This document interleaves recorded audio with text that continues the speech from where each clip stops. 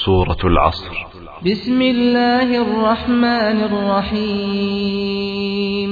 Dengan menyebut nama Allah yang Maha Pemurah lagi Maha Penyayang. Wal 'asri innal insana lafi khusr. Demi masa, sesungguhnya manusia itu benar-benar dalam kerugian. Illa alladhina amanu wa 'amilus salihati wa tawasaw bil haqqi wa tawasaw bis sabr.